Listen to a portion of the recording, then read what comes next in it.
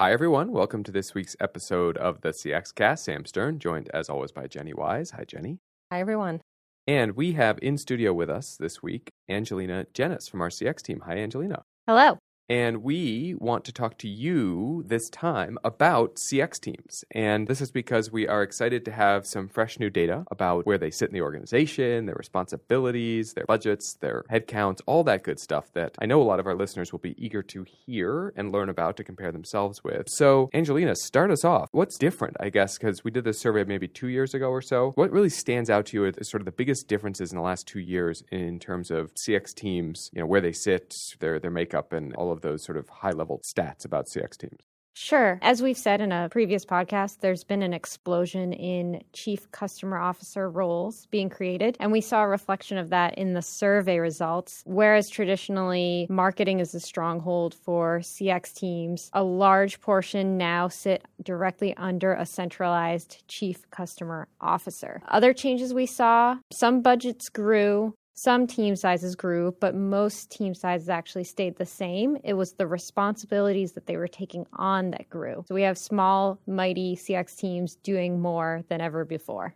Got it. I like that first point in particular because you had written that research about the sort of explosion of titles. I think that you'd found mostly on LinkedIn, right? That you were sort of sampling out in the data. So it's nice to get confirmation of that when we ask these people directly that yes, indeed, those are real titles and they're actually, the people we're surveying are reporting into that title, which you would hope that the chief customer officer would have CX under them, but it's nice to get confirmation of that in the data. Right. And again, it's still quite distributed. So 22% sit under marketing, CX teams, 19% sit under chief customer or chief experience officers. And that is not a statistically significant difference. And then they're spread out to product management, operations, customer support. So it's quite mixed.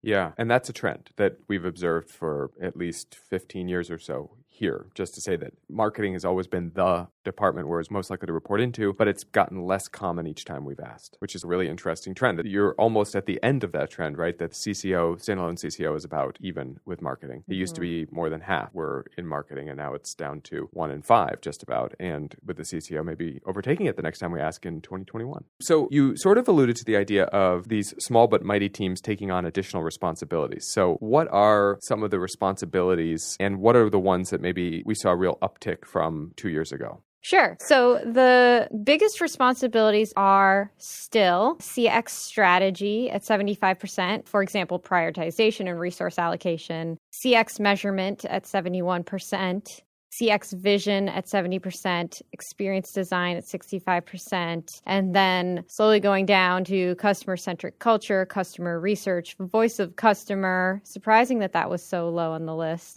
relatively speaking, and CX governance. And a lot of individuals checked off multiples. The average number of responsibilities selected was 5.4, but considering that all of these options have more than 50%, most people are doing everything.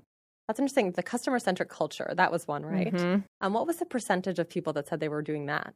65% said that they were doing customer-centric culture. That was also topping the list for greatest challenge this year. That's why I was curious to know exactly what that means. But I know that when we talk to CX professionals needing to evangelize and sort of prove why you do what you do and get other teams on board, either to help brainstorm with you or enact the change is important. So I actually would have thought that would have been one of the highest responses because I know a lot of people need to work on that and say that they're working on it. It's a big challenge, and a lot are trying to solve it by adding training as a capability to their teams. We saw that as a big skill they'd like to add should they hire in the near future. A lot of experienced designers to go out and consult with business units or functions. So we are seeing an investment happening to break through that culture. But considering 45% said that they are getting lip service rather than executive buy-in, there's a challenge happening from the top.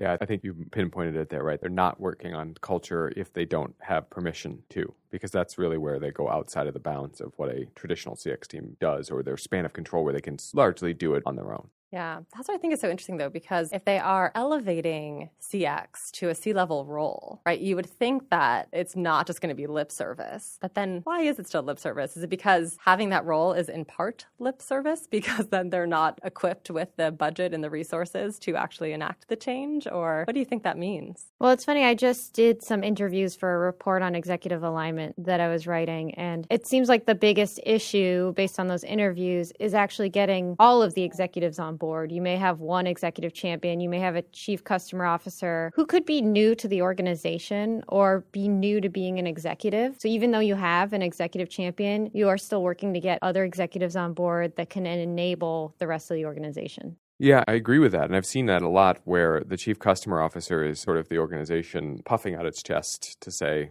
see how serious, see how not paying lip service to this we are. And yet, as Angelina just said, that can actually be a distraction from that hard work of getting all the other executives on board, because they can actually now point to this one peer of theirs to say, oh, good, CCO's got this, which means I don't have to. And it's not to say that they couldn't have it, but also they have it with working with you, rest of the C-suite. And oftentimes they're not seeing that as part of why you would appoint a CCO. They're seeing it as good. They now own all of that stuff.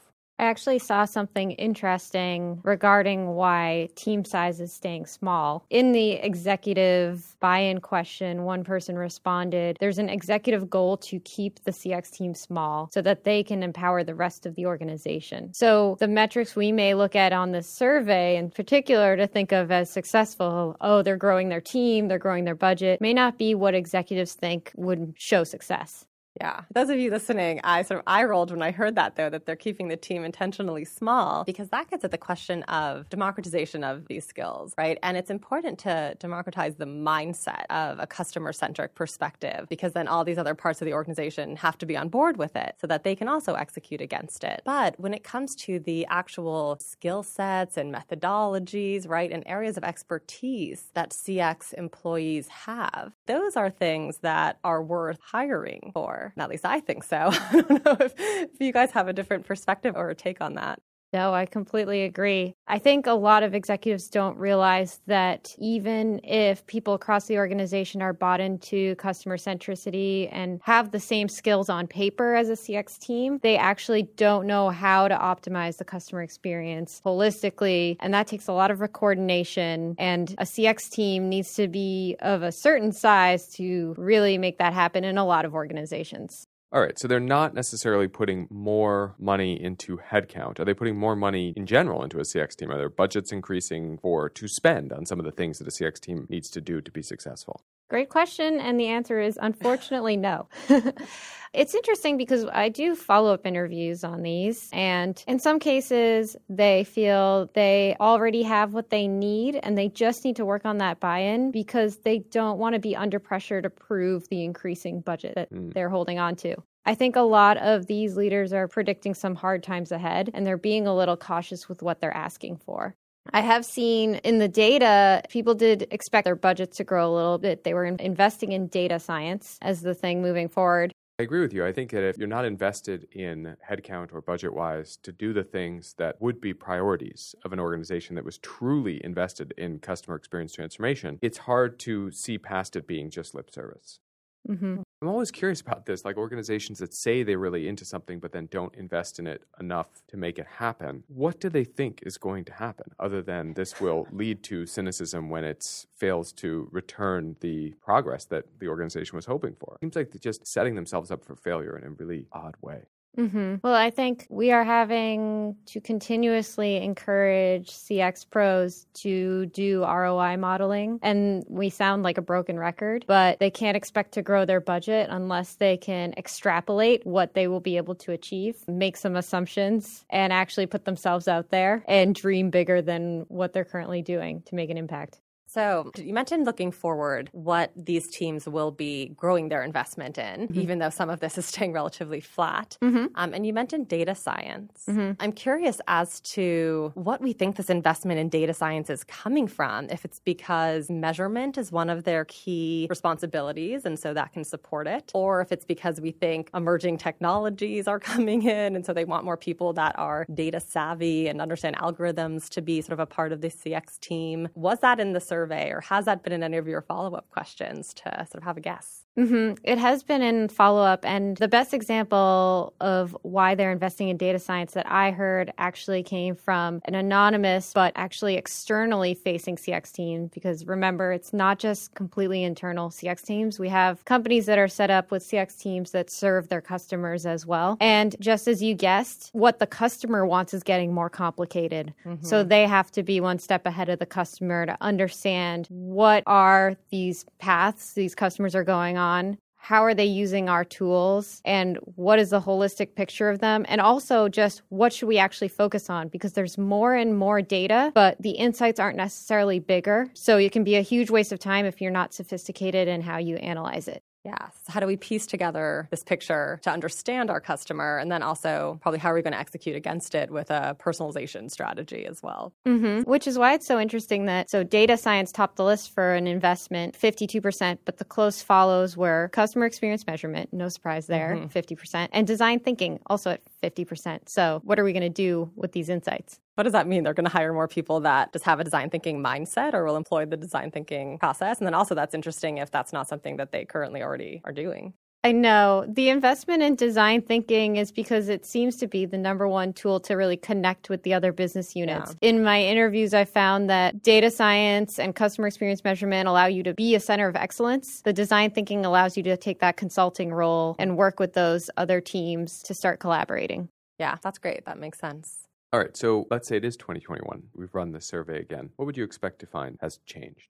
I think we'll see finally a move up in budgets. We have a lot of clients that aren't yet investing in CRMs, VOC. There are leadership changes that are starting to take place where new executives are actually bought into this. And so those who are stagnating are finally going to move up with that regime change, and we will actually see maturity and disciplines actually start to move up as well. Great. Well, thank you for joining us to talk us through the data, the results. Listeners, we posted a link to the report in the show notes, which you can peruse for evidence and data backing for your case to get more headcount or more budget in your organization. And we'll talk to you all on next week's episode of the CX Cast. Goodbye for now.